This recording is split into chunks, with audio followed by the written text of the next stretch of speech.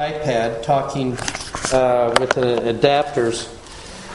So today we're going to kind of be flying without it, which is just primitive, isn't it? How many classes do we do in the church? We're supposed to have technology, and today we won't. And I will have it fixed by next week. But that's it.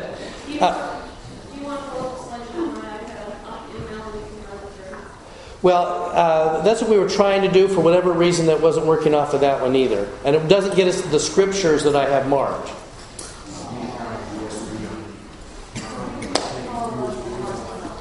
Yeah, because it should be automatic, though, on this projector. It should just pick up. Yeah, I'm done messing with it. I will have it figured out by next week. Today we're roughing it. We will be in the wilderness. Okay, that said, how was your weekend? What was your experience? What did you hear? Faith promoting rumors? Anything exciting?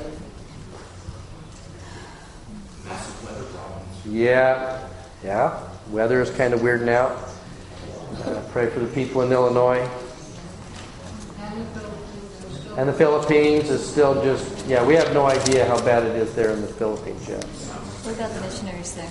Yeah, at least missionaries are safe, and now the real work begins, doesn't it? Okay. Well, that said, let us. So today you're going to have to really kind of. We're going to rely more on scriptures. If you haven't got scriptures, you might snuggle up next to somebody who does.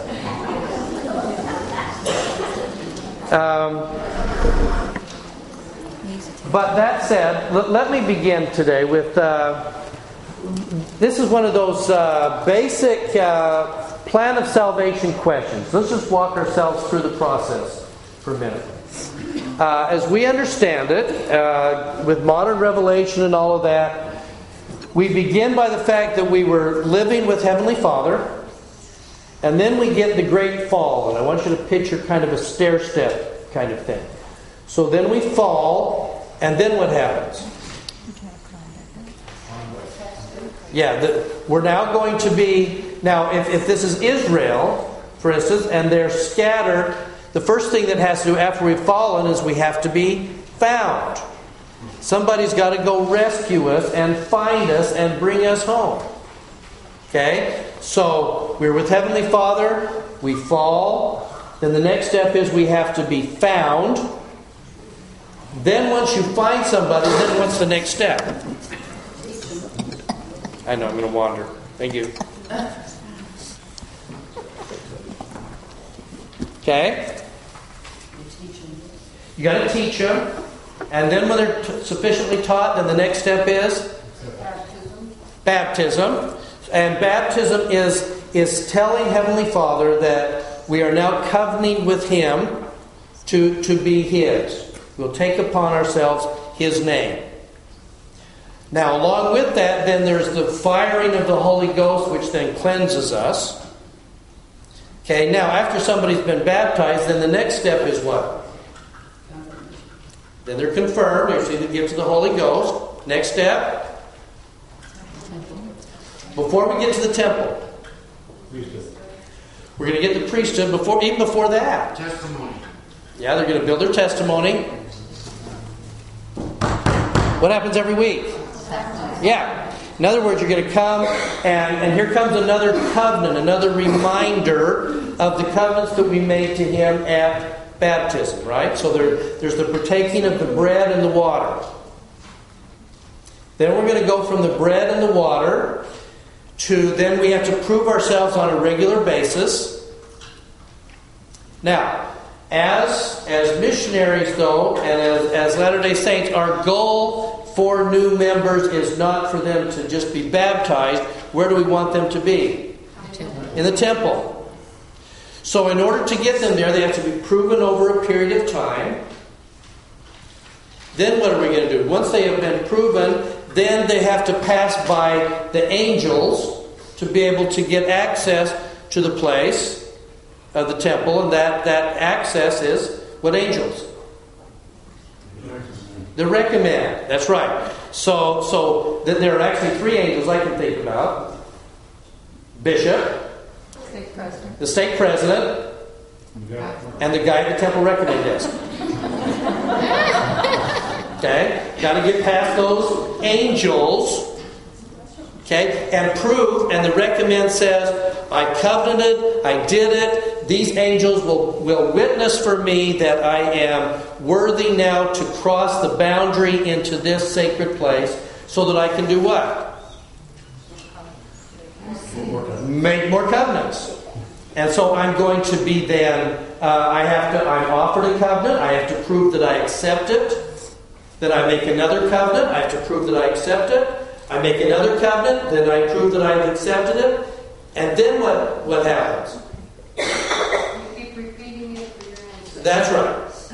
If I've done all of those things, and I have witnessed to the angels that I have covenanted what I would do, then I have the ability to be ushered into the presence of God. I'm now reconciled. So the journey is complete, right? I started with my Heavenly Father. I fell. I covenanted. Then I get ushered back into His presence. I have returned. I have been reconciled. I have been at one with Him. I have come home. Okay? Now, what I just described for you is the children of Israel. That's the journey. And it plays itself out, and especially in these verses, we're going to watch the children of Israel walk through these steps. They were in the promised land. They fall. By the way, they fall to Egypt in order to be rescued. Isn't that weird? We're saved by being fallen. Is that true about with us as people? We had to fall from Heavenly Father's presence in order to be saved, to be rescued. So now we're down here. They got found. Then they're going to be baptized. When were they baptized? Red Sea, absolutely. Underneath the water, that becomes important. They come up to the other side. Then what happens? What was the next step for us? Was the fire cleansing them before they left? Before they went through the water? Yeah. Maybe.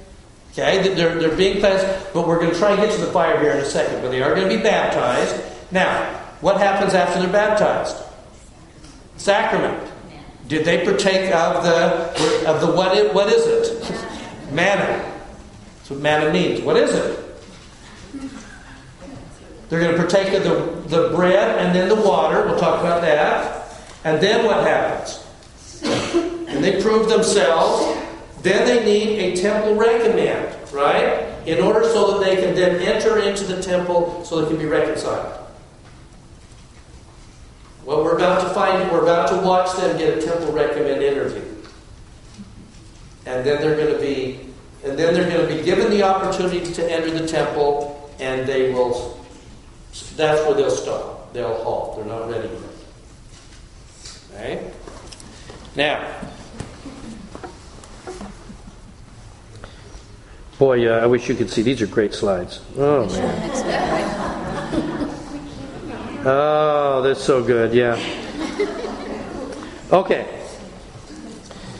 If you got your scriptures, I want you to turn to section 84 of the Doctrine and Covenants.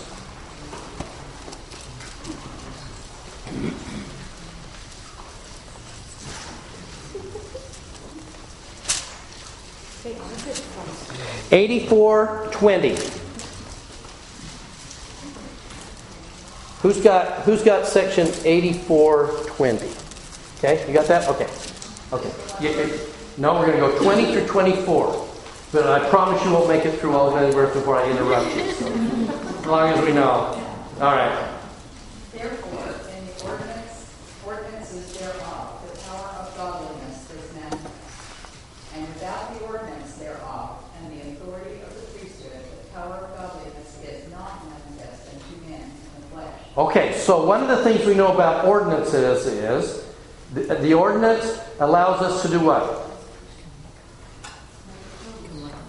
see the power of God, right? The power of godliness is made manifest through ordinances, such as sacrament, blessings, all of those kind of things. You're seeing the power of God in action. Okay, let's keep going.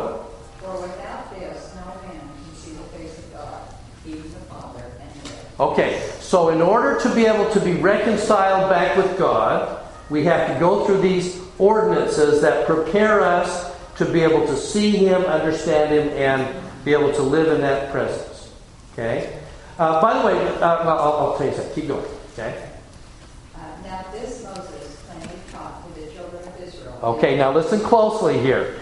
Now, this whole process of ordinances prepare us to get back into the presence of God. Okay, this Moses plainly taught. And sought diligently to sanctify his people that they might behold the face of God. Now, I need you to know that how many prophets have ever dreamed of being able to take their people into the presence of God?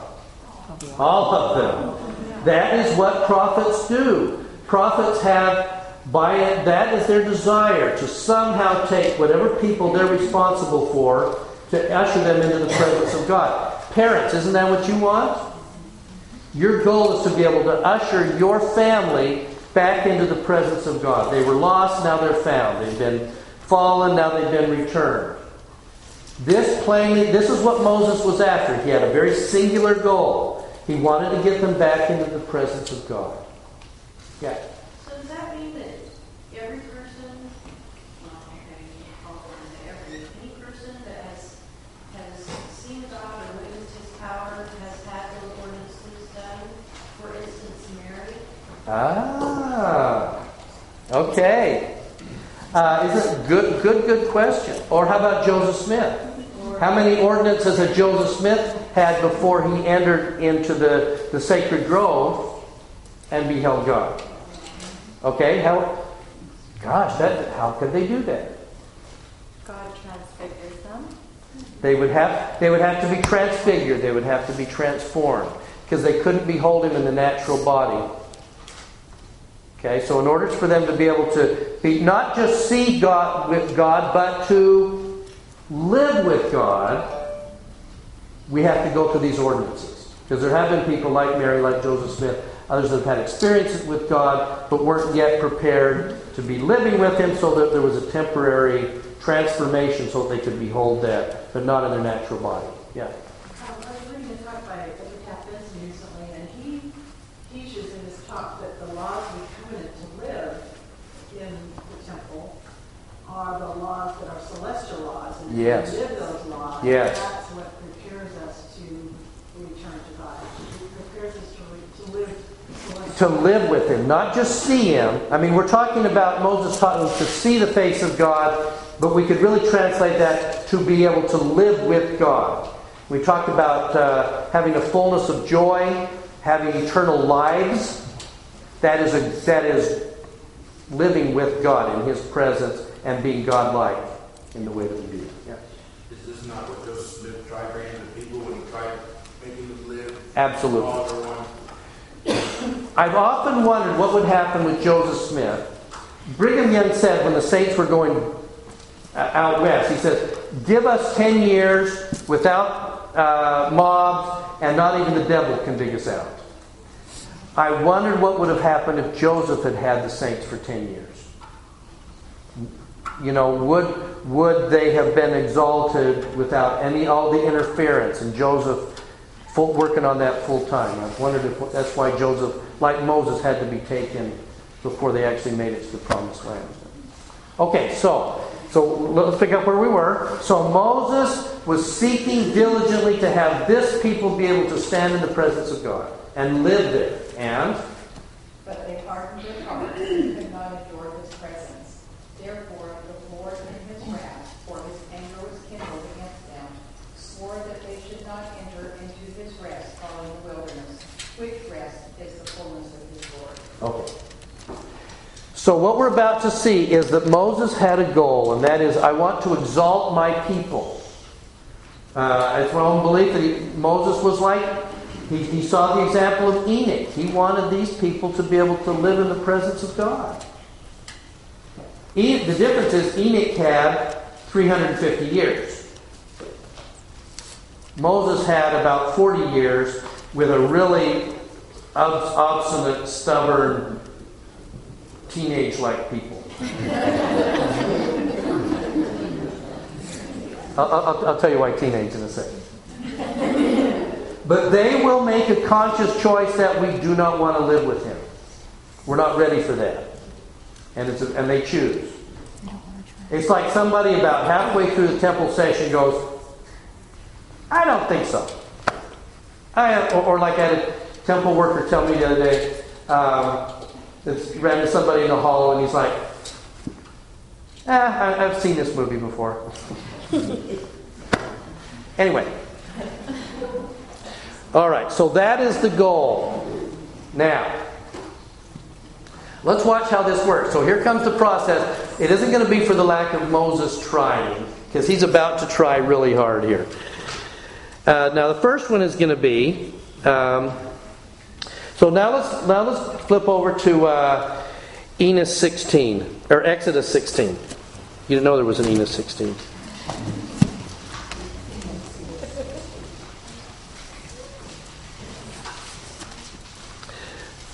And I love this. This is where you're about to see. This is why I say I think they were operating at about a teenage level on a bad day. And they took their journey. Oh, and you have to love this. Some of these aren't accidents. Look at this first verse. And I know it's a word, but even the way it translates is just awesome. Look at this. And all the congregation of the children of Israel came into the wilderness of... Isn't that perfect? It's the wilderness of sin. Oh, yeah. Think that's where we are now? Aren't we walking through the wilderness of sin?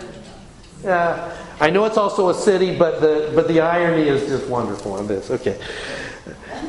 So they're going through the wilderness of sin, and the whole congregation of the children of Israel murmured against Moses and Aaron, and now the whining begins.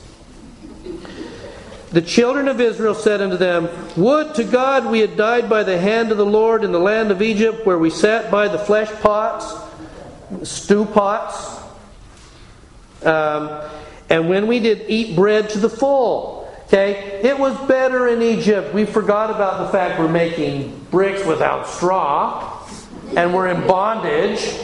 But it was better in Egypt because we had food. Now, this next part, again, this is either the Israelites acting like teenagers, or they sent their teenagers to Moses to complain for them. Because, moms, you have heard this logic over and over and over and over. It's this next line. We did eat bread to the full, which brought us into the wilderness to kill this whole assembly with hunger.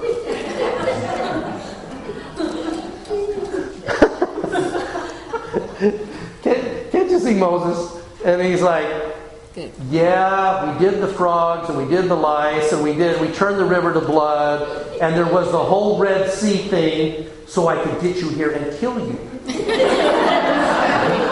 That is, you're right. My goal is really to have you starve to death after we did all those things. You caught me. Haven't you ever wanted to say that to your kids? Mom, are you wanting to kill us with asparagus? Oh, we're going to die. So I'd say, if you just picture them as like a group of like whiny 13-year-olds, you're probably not far off. I have to go to scout camp and go a whole week without my Xbox. I will be dead. Kevin, a 13-year-old. Not all 13-year-olds are whiny.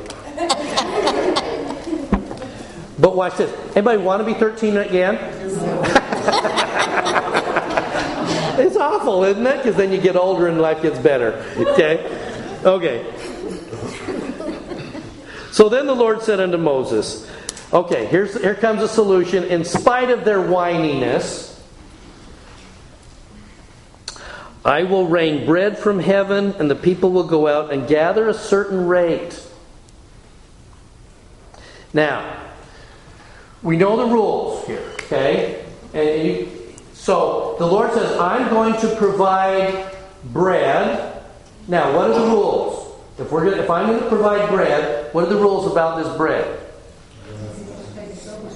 You can only take so much. How much? First of all, when do you have to collect it? First thing in the morning. What if you go out afternoon? You sleep in, then you're going to go pick up your manna. No, it's bad. By then it's gone. What if you collect enough so that you still have it the next morning? Now it's wormy. So rule number 1, you have to get it first thing in the morning, and you got to get it right after the dew settles. You're going to collect it. You got to collect at least, it says, an omer,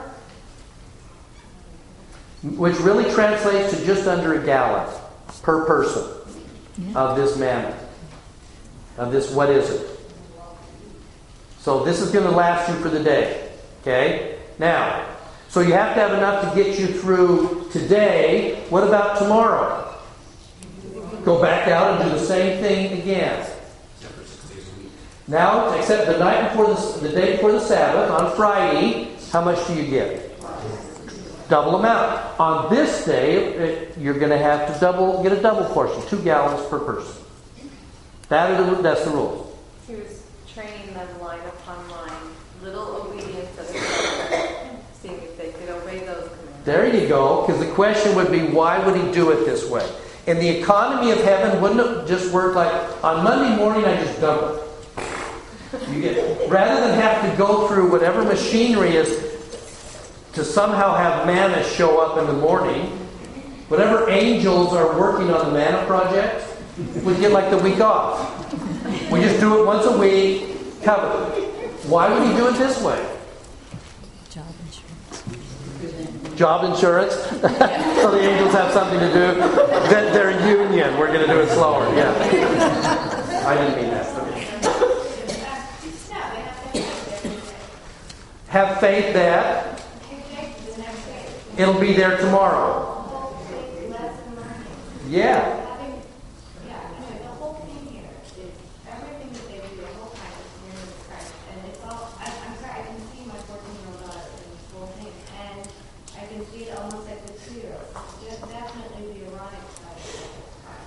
It's like with my dumb cats, that you pour food in the bowl, and when there's half of it gone and they can see the bottom of the bowl, they're like, I'll never be fed again. I will die right here because I only have half the bowl. Oh my gosh, freak out because I don't have the faith that there will ever be any more food again.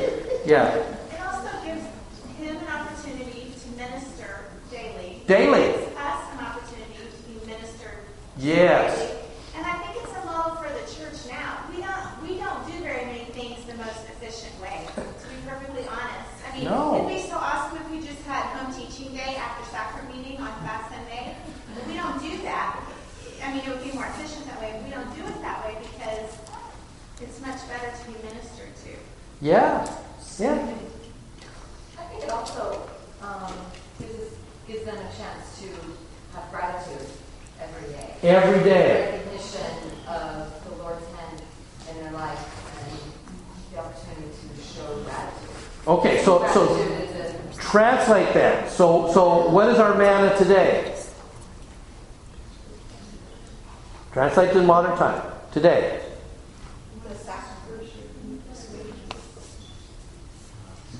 Scripture study.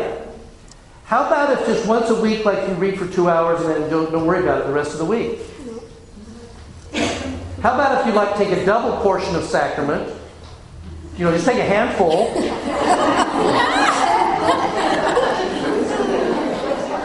And then you're good for 6 months. You can sleep in the next 6 months, and then about every 6 months, you come take a big handful of sacrament. Instead of drinking a little thing of water, give me a big gallon cup, I've handled it for the next 6 months. I said, no, we have to be here every single week. Same with the temple ordinances. We go through and do one version at a time through. We don't just take a whole list. Wouldn't that would be much easier if we gave everybody a list of 50 and we take this 50 through everybody on my list From an efficiency standpoint, that would be faster, wouldn't it? But he says, no, we're going to do it line upon line, a step at a time. Yeah. Because that would depersonalize it. Yeah. Look at the principle. He says every single day you've got to do something here. Yeah. The other principle is remember. We're too quick to forget. So that's why we need We're awful on the forgetting side, aren't we? I think it's fascinating, for instance, and I mentioned this in the second meeting yesterday. For the saints that were living in Kirtland, remember how we talked about those that were going to live Zion, then they go out to Independence, and they start living the law of consecration in Independence? Did they have savings accounts in Independence? No. Did they have food storage? Were they doing food storage in the back of their house with wheat in Independence when they were living the law of consecration? No. All of the surplus money, food, whatever, went where? To the bishop's storehouse. We will have only in our house sufficient for what we need for today. And we will trust, we have to have faith, that tomorrow if something were to happen, that the bishop would provide stuff for me.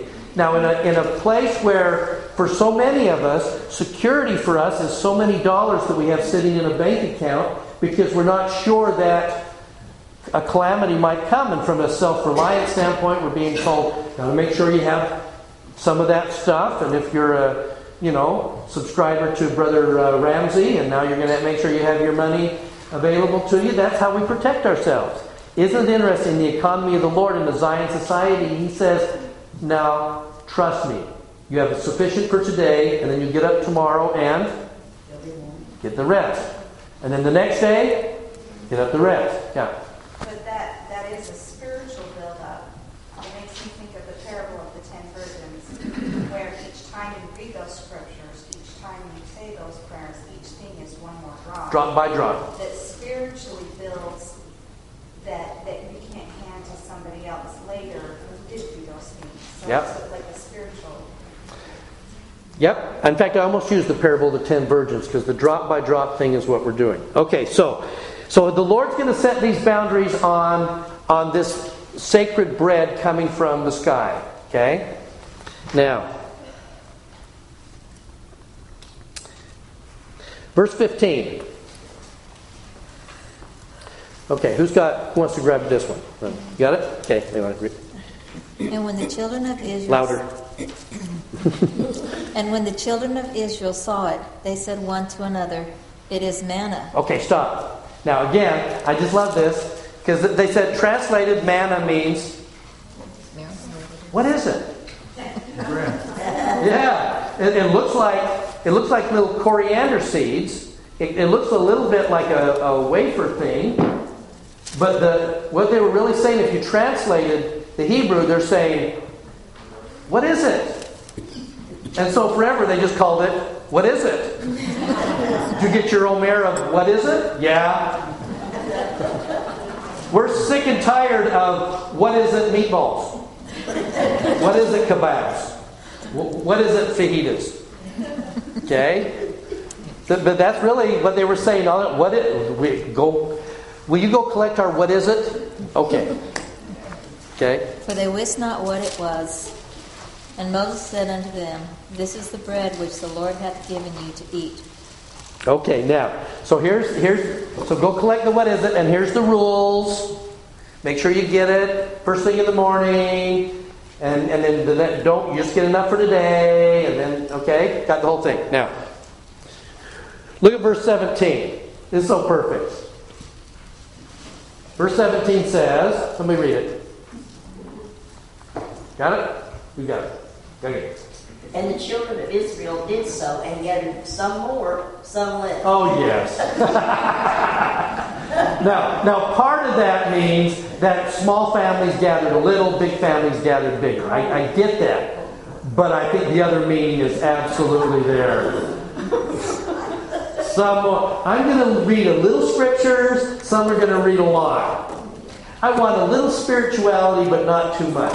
I want to keep some commandments, not a lot of commandments. We do all of this. I don't want to be too righteous. Okay? So, some gathered some more, some left. Now 20. Notwithstanding, they hearkened not unto Moses, but some of them left off of it until morning. Okay? Now, wouldn't you love to hear this discussion? Moses, I went out like at noon and there wasn't any. Or we kept some in our house and now it has worms. And it really stinks. And said, did I not tell you? It's cold? Are we freezing? No, it's great. It's perfect. Yeah, go ahead and turn it. Thank you, turned off. Then I want you to wait about 20 minutes and then turn it back on. Then go about 2 minutes and turn it off. And then turn it back on again.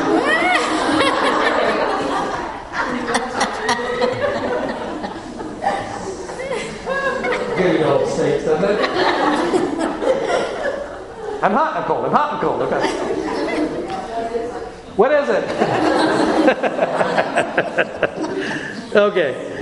So you can hear him saying, I went out on like the Sabbath, I slept in, and there wasn't any. Why? And can you hear Moses going, okay, let's go back to rule 1, shall we? We gather them got to get up in the morning, got to collect it. You can't collect enough for, oh yeah. How come you didn't do that? What would their answer be? I don't know. You think that's what it is? I forgot. Well, don't we sometimes do this in our own lives too? Because we have to rely on the Lord every day, and we get worried about things, and then He'll give us an answer, and we're like, well, but I don't understand. Why are you asking me to do that? Yeah. And He has a reason that will lead us to something good in our lives that is what we want, but we don't understand. And we say, well, what is it? How do we do this? You're getting it now. And it will help us to have our needs met and to trust Him and rely on Him. Because so often we ask, I mean, were they wanting manna? No, they wanted stew like they had in Egypt. You know, and they're getting it, and so when we get the blessing and He answers our prayers, I think a lot of times we go, what is it? What is this? I had in mind what it was supposed to be, and this ain't it. You gotta look at the mentalities of people. I mean, they're adults with 5 or 6 year old mentalities because they're in slavery. And doesn't slavery do that? And that really is where we're going. One of the results of slavery and being in bondage generation after generation after generation is that they cease to think. I think it's one of the struggles that we have, for instance, kind of with the welfare mom mentality. That they have been, the way that's been approached, there was never room there for them to kind of grow out of that bondage. And so what seemed benevolent on the front end has actually turned out to be a bondage in the long run. So, okay. So do you get the pattern so far? They were lost, now they're found, now they're being fed with bread. Now the next thing, and I won't go to it, but the next thing is that now they're going to complain about what? They want meat. Yeah, now they want meat, so occasionally they're going to get some quail thrown in. But now what's the next thing they need? Water. They're in the desert. And so now they're going to complain about the water. Now, could not the Lord have led them and opened up a river somewhere? Or a rain a lot? Yeah, maybe you wake up every morning and you collect the water. Where's He going to send them? That's true. They have soggy manna. Now it's a wet one, is it? Yeah. Okay. So where's He going to send them? Where are they going to go to get the water so they won't die? From the rock. Does that make any sense to you? Why, of all the places that they're going, I'm going to send you to a rock. Yes. It's a very, there's no way to miss this one. Now, granted, waking up every morning to lots of what is it all over the ground is a pretty amazing miracle, but this is even more than that. Because he says, rather than just open up a river or show you a well or something, I'm going to send you to a rock. Why a rock? What's it symbolic of? He's the rock. How many times, listen to the symbolism that the Savior always uses, especially around our basic needs. I am the bread of life. I am the rock. I am the living water. All of those to remind us how often? Daily, hourly, that we need Him. We go fast Sunday and we haven't eaten for a few hours. We get grouchy. We're just struggling because we haven't got our sustenance. And yet we're fine going weeks and weeks without scriptures or without prayer. And He says, I need you to need me like you need water. I need you to need me like you need bread. I need you to trust me daily. Yeah. This lesson they're learning, they have been under bondage. Their free agency has been taken away. Yeah. They're slowly getting their free agency back by learning obedience. And kicking against that. Sometimes we push against that. In this process of raising children, we try and slowly give them the free agency. But a lot of times children want the free agency. I want to do what I want to do, and I don't want any consequences. So then they're upset when there are consequences, and learning that the more I recognize what the consequences are, the more freedom I have. But I don't necessarily want that. Yeah. Agency isn't free. It isn't, is it? Because that ultimately, our choices always come with consequences. It really does. Yeah. We sit there laughing at it, but why is it that we go through the same discussion year after year after year? We keep hearing it. We had a wonderful priesthood session in this room last night. Wonderful spirit. And you know what we talked about? Big shocker, okay? Preparedness and home teaching. There's no surprises here. Okay? And we have to be reminded on a regular... Why do brethren have to continually be reminded to do their own teaching? Because we forget? So that we just need the repetition. Okay, so... Alright, so now now they're going to get... They've been found, they've been baptized, now they're being fed the living bread, they're being fed water. Now we're ready to prepare them. What's Moses' next step? Turn to Exodus 19. It would be the next step in what he's trying to accomplish. For they were departed from Rephidim and were in the desert of Sinai. Where's he taking them to? He's taking them to the temple grounds. Okay, this is surrounding the holy temple. Okay? And Moses went up to God, and God called him out of the mountain, saying, Thou shalt say unto the house of Jacob, and tell the children of Israel. And listen to these words. I just think this is pretty great. Where are you reading at? I know where I'm reading. Did I forget to tell you? Yes. Exodus 19, verse 4. I'm so used to having it up there. Ye have seen, tell this to the children of Israel, the whiny bunch. Ye have seen what I did unto the Egyptians, and how I bare you on eagle's wings, and brought you to myself. Now therefore, listen, here's what I would desire to do for the children of Israel. If ye will obey my voice, indeed if you keep my covenant, then, and here comes several promises that he's going to make to them. First of all, then ye shall be what? A peculiar treasure. Why a peculiar treasure? What does it mean to treasure? To love. Yeah, to embrace. You will be peculiar to me. You will be mine. Yeah, it does. And in fact, peculiar also means, when we talk about that we are a peculiar people, it also means owned, bought, paid for, peculiar to us. I have paid a price. How do you get treasure? You pay a price for it. Okay? Ye shall be a peculiar treasure above all other people, all the earth is mine. Ye shall be unto me a kingdom of priests and priestesses. In other words, I desire to make you royalty. I desire to make you mine. And a holy nation. Now,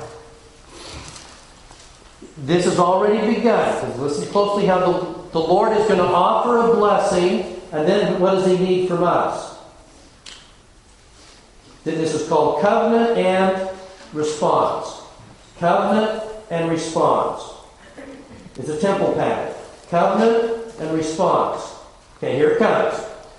I desire to make you a kingdom of priests and a holy nation.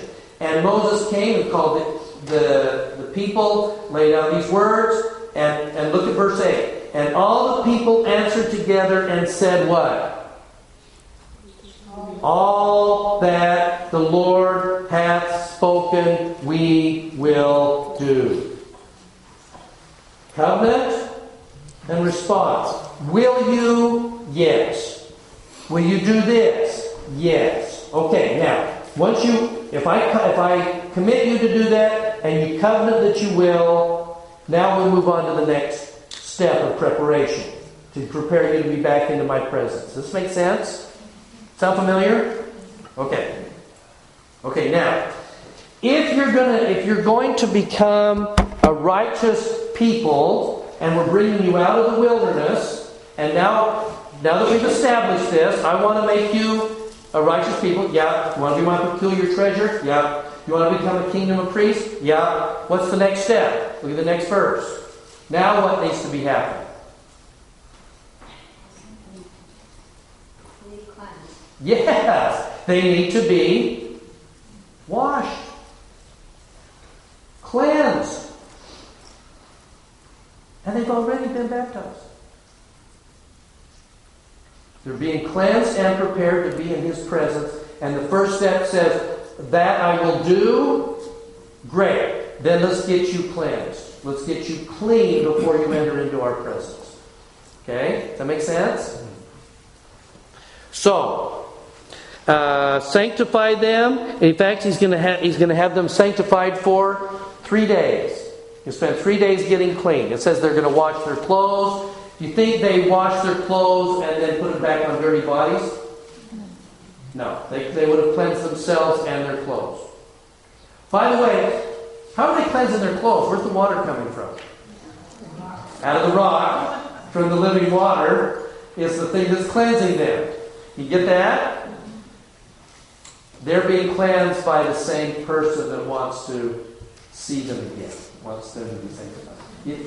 The symbolism on this is I think it's just awesome. Anyway, okay. Now, verse 12, you'll set bounds around the people. You're not yet ready to enter into the holy place. So, you're now being cleansed. You're being prepared. So, they get all set. Moses brought forth the people, verse 17, to meet with God. 19, and when the voice of the trumpet sounded long and waxed louder and louder, Moses spake, and God answered with a voice. Now, the Lord's going to call him up to Sinai. He'll go back up. Moses goes up. Now, then he's going to come back down, and this may be different than the way that you've understood it, but listen closely how he's doing this. Okay? Moses is going to go up on the mount. He's now going to get the temple recommend interview. Okay, now that they've been cleansed and prepared and they've promised and covenanted they would, okay, now, in order to bring them back in, I'm going to give them the temple recommend interview to see if they will do this. Okay? So Moses is now going to speak to them. Here's the temple. And so all of Israel is sitting in the bishop's office ready for the temple recommend interview. Okay? And what does the temple recommend interview consist of? Yes. Now go to Exodus 20. It's the next verse. Because here comes the temple recommend interview. How many questions are there in the temple recommend interview? 10.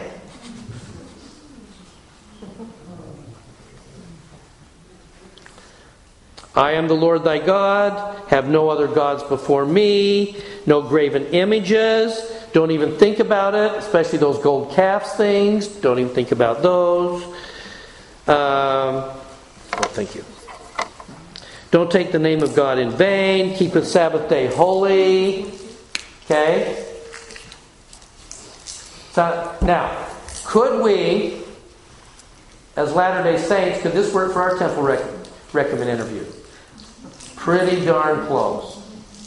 Right? We've had to add a few things.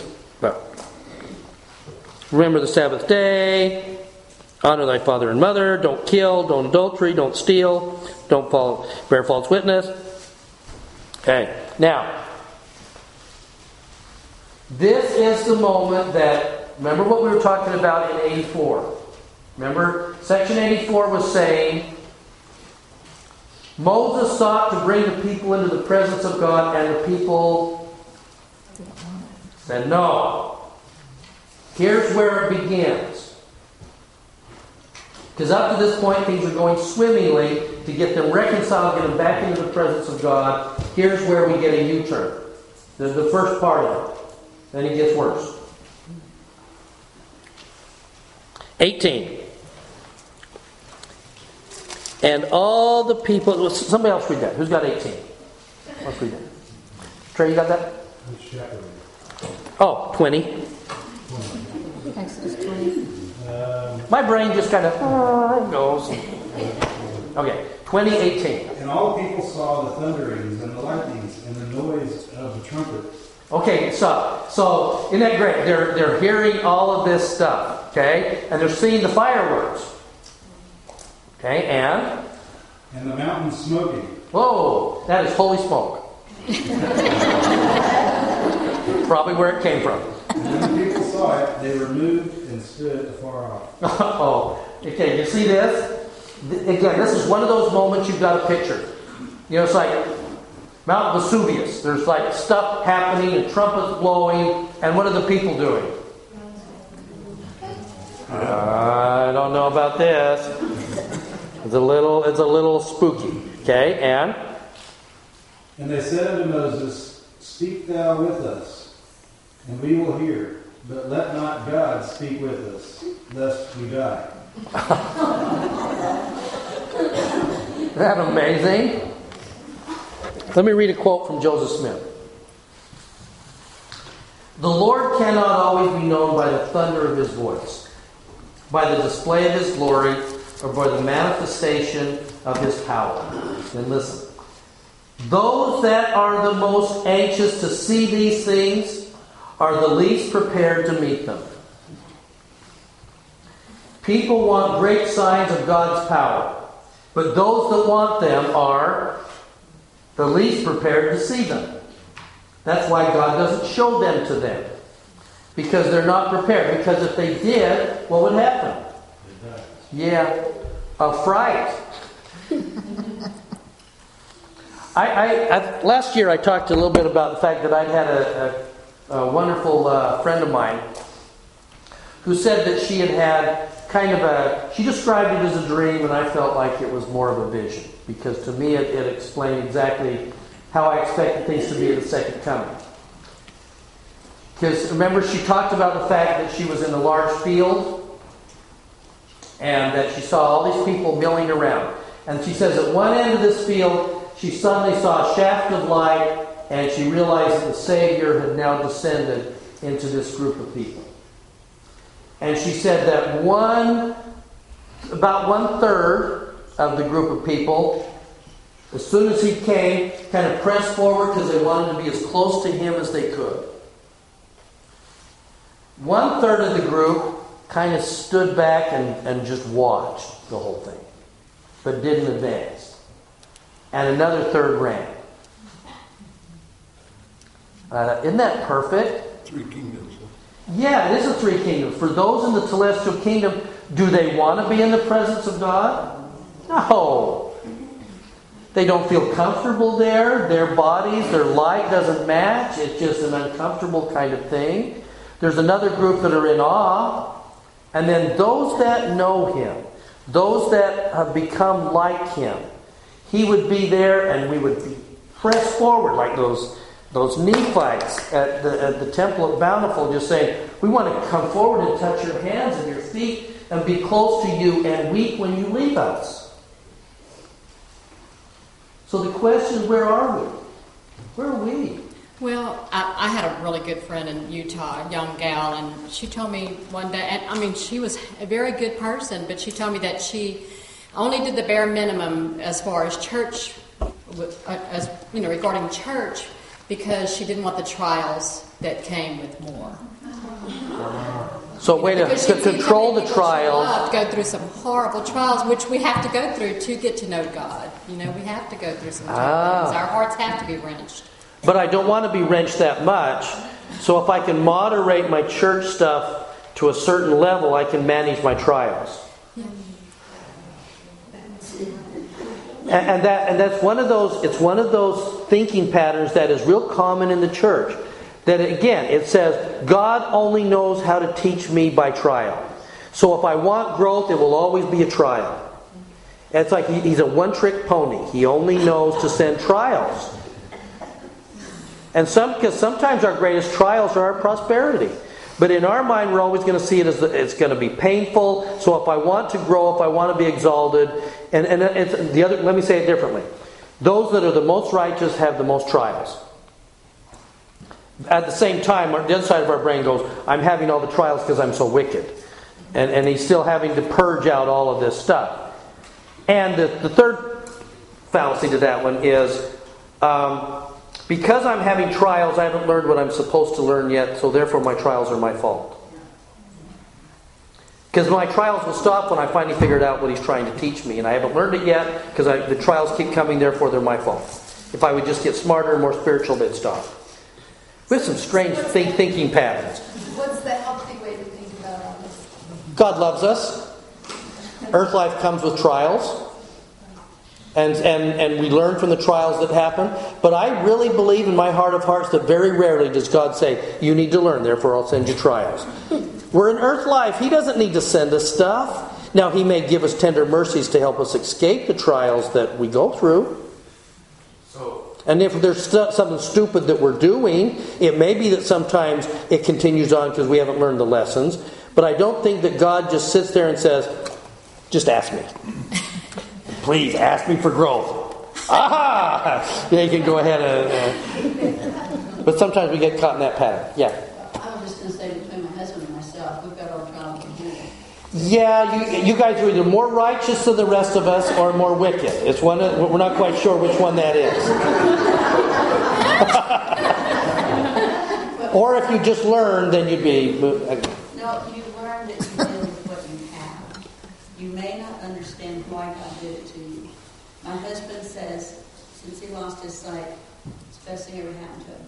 Because he's been able to go through his life and repent of all the things he did wrong growing up and get closer to God. I'm still trying to figure things out while I walk away. However, gotcha. Instead of quitting, you think, okay, I look at Moses. I've got a picture of Moses on my refrigerator. He can do it, I can do it. Yeah. I've recently come to the conclusion that a lot of my trials I've been through, I've gone through, so for one reason that I can help other people. So I've been educating myself on, I go through this is what's happening, this is why I'm going through it, this is how you fix it. Yeah? And I don't think Heavenly Father gives us a trial for one reason. I think there's multiple layers to everything. Yeah, I just don't think He sits there. I think very, very rarely does He introduce trials. Yeah. I heard somebody say that they were trying to learn to stop thinking about like a good experience or a bad experience. It's experience. Yeah. And that's what we came here for. Yeah. Okay, we're running low on time. We got a number of hands here. You guys are awesome. Okay, now, so we need to hop forward here. And listen to Moses. So the people are saying, well, we don't want to have that much. So from now on, you talk to God, you tell us what He says, because we're not sure we want to get that right, become that righteous. Okay? But Moses hasn't given up. Moses, verse 20, said unto the people, fear not, God is coming to prove you. No, really, it'll be okay. Really, guys. And His fear may be in your faces that you sin not. You'll be around Him, you won't sin as much. It'll be okay. Which, by the way, why didn't the people want to be close to God? Why would they say, we'll hear it from Moses, we don't want to hear it from God face to face? There's a responsibility that comes if you admit to anything. I'm not sure I want to be that responsible. I'm not sure. Exactly. I don't feel, in other words, I don't feel worthy. Or I don't feel up to the task of being responsible. But not even just worthy, just they don't have to do it. Isn't that teenager-ish? It is very teenagerish. Then they're going to have to follow through on it. How many times have people that have piano talents not really kind of tell the Lord that they have piano talents, because if they tell them that they got piano talent, it might get used. And they might have to then play the piano a lot. Okay? So, the people stood afar off. Moses threw into thick darkness where God was. And the Lord said unto Moses, thou shalt say unto the children of Israel, you have seen that I have taught you from heaven. Okay, now, let me at least give you some things then that will help. And specifically, he says, why don't you tell them right away, ye shall not make me gods of silver, neither shall you make you gods of gold. How long did it take him to break that one? About a week and a half. Yeah. Right. Now, so now what's going to follow is as you're reading through Exodus. Here's Exodus 20, and it's going to. So here's the temple recommend interview, and they were not sure about this, so they're kind of bishop. Maybe I don't know. That may be more responsibility than I really want. Okay, so Exodus 21 is he's going to start laying down the laws and rules. Here's how to stay worthy. So here comes the laws of Moses. Okay, here's what you're going to do. And we won't take the time. I will say in chapter 26. Now I want you, if you're going to be prepared to step into the presence of God, what are you going to need? You need a temple. You need a place. So now, starting in chapter 26, we're going to get, okay, now, you're going to make a tabernacle. Here's what's going to be in it. Here's the cherub. Here's the curtains. Chapter 27. Here's what the altars are going to look like.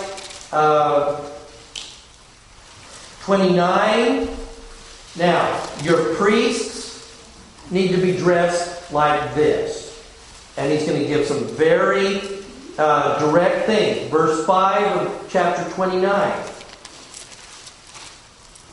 Thou shalt take the garments and put on Aaron a coat and a robe, an ephod. It's a girdle, or it's a apron. The curious girdle of the ephod. Thou shalt put a mitre on his head. What is that? That's a cloth cap. Okay? You're going to put a mitre on his head. And the reason for the mitre is because what goes on after the mitre? After the cloth cap. Verse 6. Thou shalt put a mitre upon his head and put the holy crown on the mitre. In other words, the purpose of Aaron's cloth cap mitre was it's where the crown goes.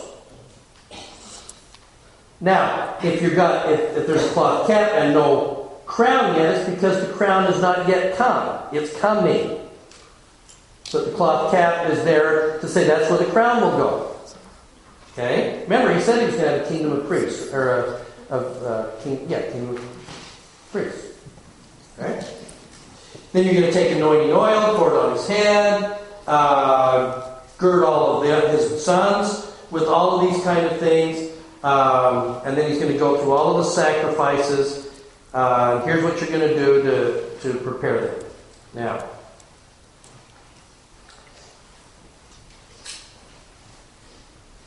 let's see. And I think we get to... Oh, by the way, I think this is awesome.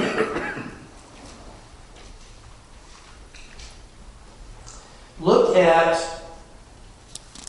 just for the heck of it, because we got this set here. Turn to Exodus 31.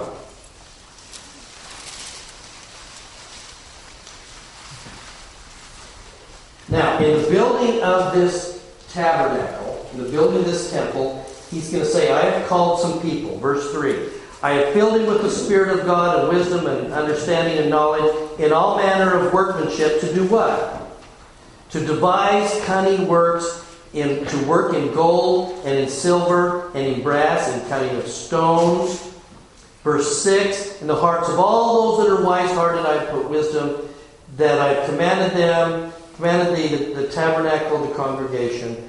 In other words, who's he inspiring here? The builders. I'm always awed when I go to like the Salt Lake Temple, and I love the way it's set up now. It used to be you couldn't always have immediate access to the grounds. But I love walking around the base of the Salt Lake Temple, and you see the beautiful workmanship that went into all of the moonstones, for instance, that surround the bottom level of the Salt Lake Temple. And you see how lovingly they were carved. And recently, over the summer, was in the Kirtland Temple. And it was fascinating to me that how many have been in Kirtland Temple? Okay, remember that there are pillars in the Kirtland Temple, and they were designed to hold all of the little cords and things that ran the curtains down, so that the altars could be separated from everybody else. And those are all hidden in the wooden pillars, and those are all intricately carved. And Brigham Young, who just spent hours and hours and hours working on the altars of the Kirtland Temple, you just see the inspiration and the beauty and the love that went into designing all of this. And so what he's saying is, even those that are going to be building my house will be inspired. And he says they will be wise-hearted. Isn't that great? All to prepare a place that my people can enter so that they can do what? See God. That's the goal. Where do they get all these materials out there in the desert? That's a really good question, isn't it? Yeah. So I think they brought stuff with them from Egypt. Some stuff they brought. Oh, I guess they did. The jewels they were told to bring with them. Yeah, it says that they kind of spoiled Egypt, which really means we just... Ravished. Yeah, we kind of took a lot of stuff with them, but some of this stuff, you say, well, I'm not sure. Okay, now... By the way, weren't they commanded to bring that stuff out of Egypt, though? They were. Not like they did this.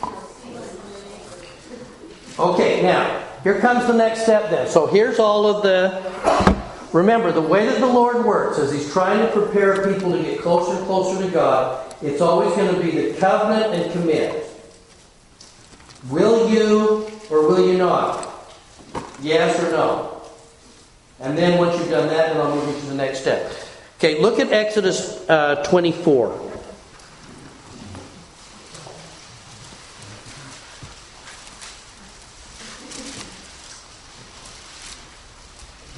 In Exodus 24, He can now sanctify a group, 70.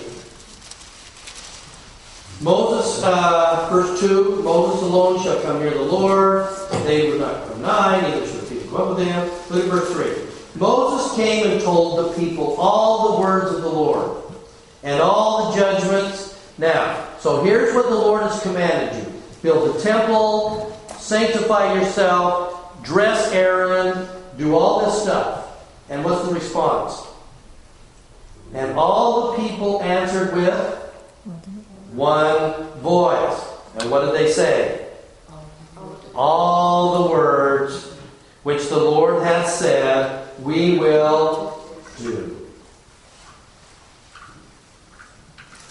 There's the covenant and the commitment.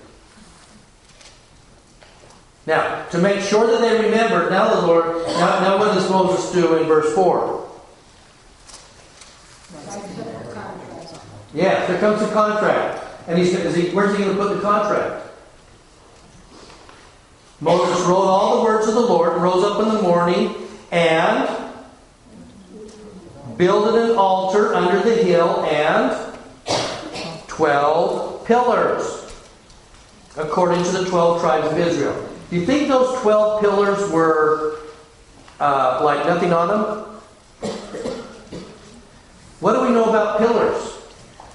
When was the first time we talked about pillars in this class? Jacob, right? Jacob sees the angel and he's going to put. These are Ebenezer's. These are memorials. And what goes on the memorials? The contract, the covenant. It was a couple years ago. It was kind of fun to go to. We went on a Book of Mormon cruise down to Guatemala, specifically down to the city of Quirquá. And it's right off the... I know I'm not saying that right. Somebody's going to say it better than me. It's right off of Lake Isabel. And you go in there, and it's one of those... It's the one city that an explorer went in there in the early 1830s and 40s and drew up what he was seeing in this ancient remains of the city. And drew it up and put it in a book, and it was published about 1840 or 1841. And somebody rolled into Nauvoo and showed Joseph the book. Said, this is what he's found in the city of Quirquá in Guatemala. And Joseph looked at it and went, yeah, Nephite. Yeah, it is. Because the Nephite cities are where they're still there. Yeah, Nephite. And what was he looking at? The city of Quirquá is interesting for its stelas, and it has these very large, sometimes 10, 15 foot tall wooden or stone stelas. And what is carved into these scenes in intricate detail is the history of the kings and what they did and what they promised to do. And in the case of one, the city of Quirquá is here. Then you rise up over a mountain, and Copan is on the other side of that. And it talks about when Copan came in and conquered Quirquá. And one of the reasons we know that they conquered it is that there was an image of a king, and he's got a big nose, but the nose has been chopped off. You don't want to destroy the stela. You want people to know, but the nose chopped off means he was conquered. But it's like the whole history is there. Okay? That's what these reminders are, these memorials, these pillars are there. And from that standpoint, I think it's magnificent. Okay? Now, verse 6 of Exodus 24. And Moses took half the blood of a sacrificed oxen and put it in basins, and half the blood he sprinkled on the altar. And he took the book of the covenant. He's now written all of this up and read it in audience of the people. And they said, here comes again. Here's the pattern. And they said, all that the Lord hath said, we will do. Will you? Yes. How about this? Yes. Do you agree to this? Yes. Now, based on that, at least for the 70, most of the people wouldn't even get close, but there were 70 of that group, kind of the disciples. I think it's those that Moses was delegating power and authority to, so we kind of got like the general authorities here. Verse 9, then went up Moses and Aaron and Nadab and Abihu and the 70 of the elders of Israel, and what happens? And they saw the God of Israel. And there was under his feet, as it were, a paved work of sapphire stone, and as it were, a body of heaven in his clearness. Okay?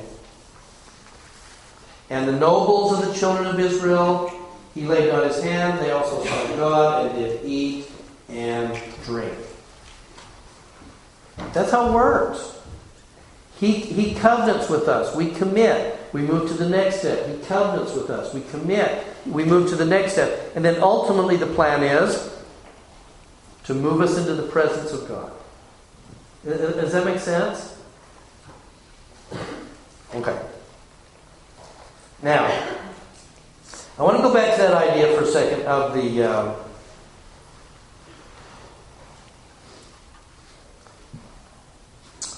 the pillar. And we'll do this and kind of start winding down. Why don't you turn for a minute, if you can, to the book of Jeremiah.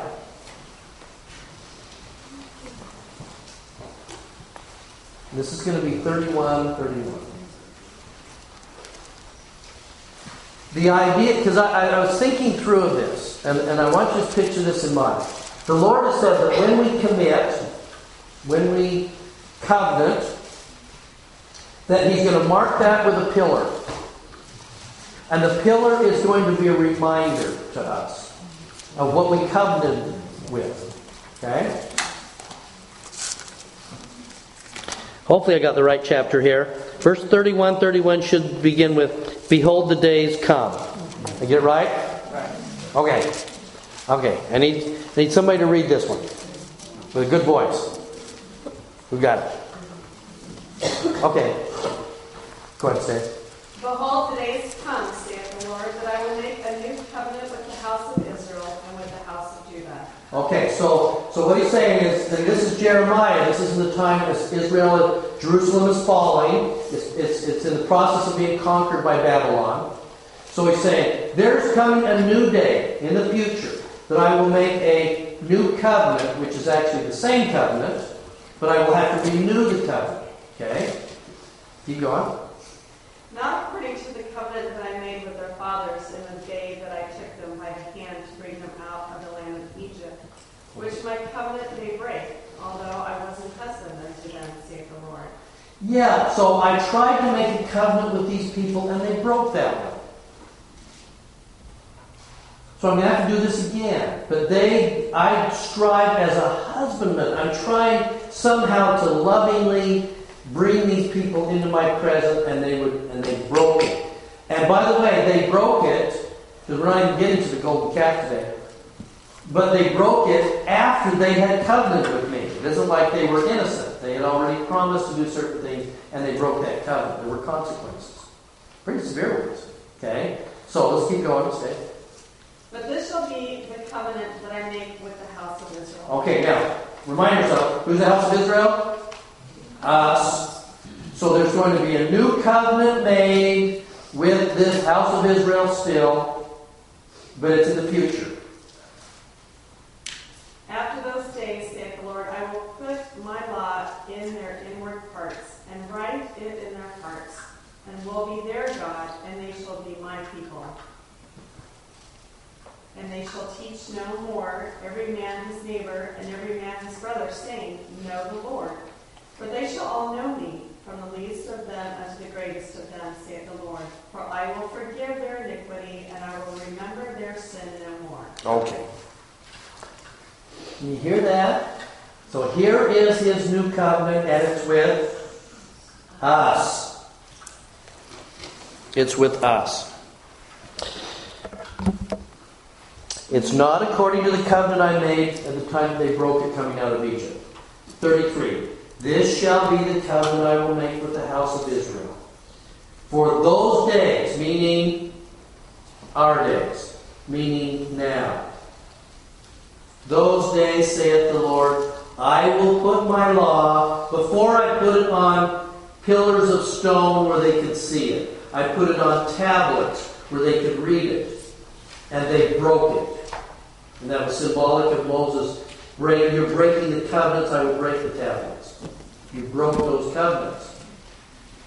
So in the latter days, I will do it differently. Instead of carving my law on stone, I will carve my law where? On our inner part, in our hearts. Do you have a pillar? Yes, it's to be your heart. He says, this time I will carve it in a place that it can't go away, where the weather can't get to it. I need to carve it on your inner parts. I will write it in their hearts, and to my everlasting joy and to yours. If you will allow me to write my law in your hearts, then what happens? And will be their God, and they shall be my people. Brothers and sisters, I believe that that's what happens in the temple. I believe that the process that we've just seen, all this sanctification and getting ready and going through the temple recommend interview and preparing ourselves and going to the place where we make sacred covenants and being prepared to be ushered into the presence of God. All of that. In order to do that and to do it on a regular basis, like manna to us, means that it must be written on our inner hearts. Now, interesting thing about hearts. What do we know about hearts in the temple? In the last days, D&C 2, remember Moroni said, I will send Elijah the prophet and he will come to do something very interesting.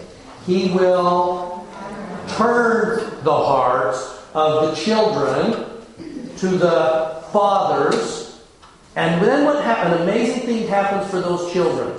Then what happens? Then they will remember what? The promises made to the fathers, to Israel. And where will I inscribe those promises? In your heart. That's where it will be. And you will be changed. Because now the promises live in your heart. That's the goal. I was reading in 35 where Christ is telling that same thing, and it's interesting, there's not an S, it's in the heart. It's the heart. We stuff from the heart of the Father, the children, and heart of the children of God. Yeah. Yeah? That works? So you're saying that blessing is only available to us?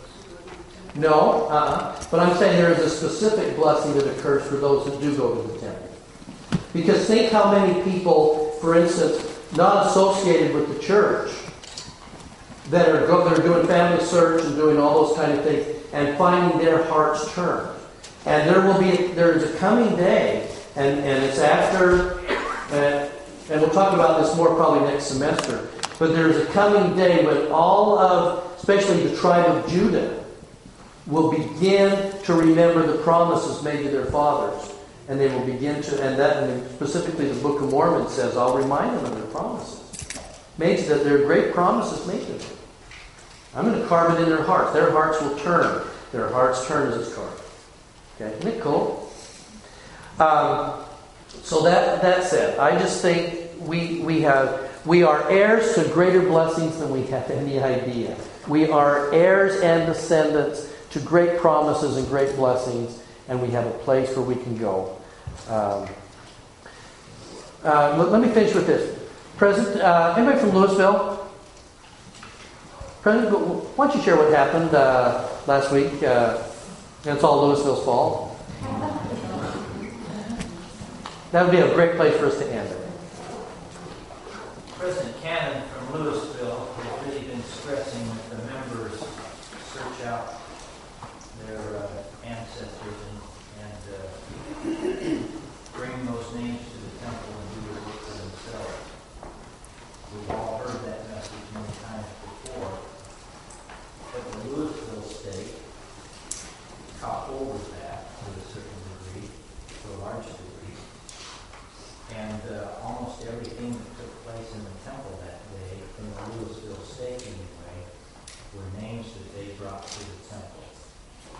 And it created a real urgency in their lives to get that work done. And we were parked 2 and 3 cars deep in the parking lot. We added sessions as soon as they were empty. We filled other rooms with new sessions. We had them waiting in the chapel to go into sessions. We had them waiting in the hallway at times. It was really awesome. Yeah. And they really caught the vision of that. And that's something that you haven't heard of. The church is really going to put a big emphasis on that starting very soon if you haven't already heard about it. But, we're really putting emphasis on family history, bringing your own family's names to the temple. That's what they want us to be doing now. Because it heightens the experience from this level to this level when you bring family names. They've proven that. And they're also really encouraging the youth to get involved in this exercise also. And have them bring the names as they come to the baptistry and participate. Thank you, President. Just a quote that we have that we've been using in our board and heard a lot of it as parents and teenagers, and I kind of just loved, is Elder Bednar a few years ago in conference told the youth that if they participated in family history research, that the power of the adversary, they would have power over the adversary to help protect them.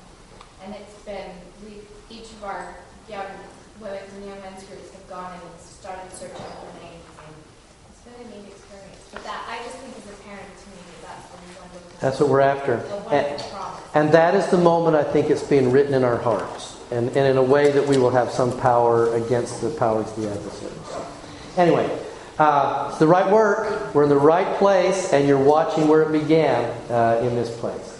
And I leave that with you in Jesus' name. Amen.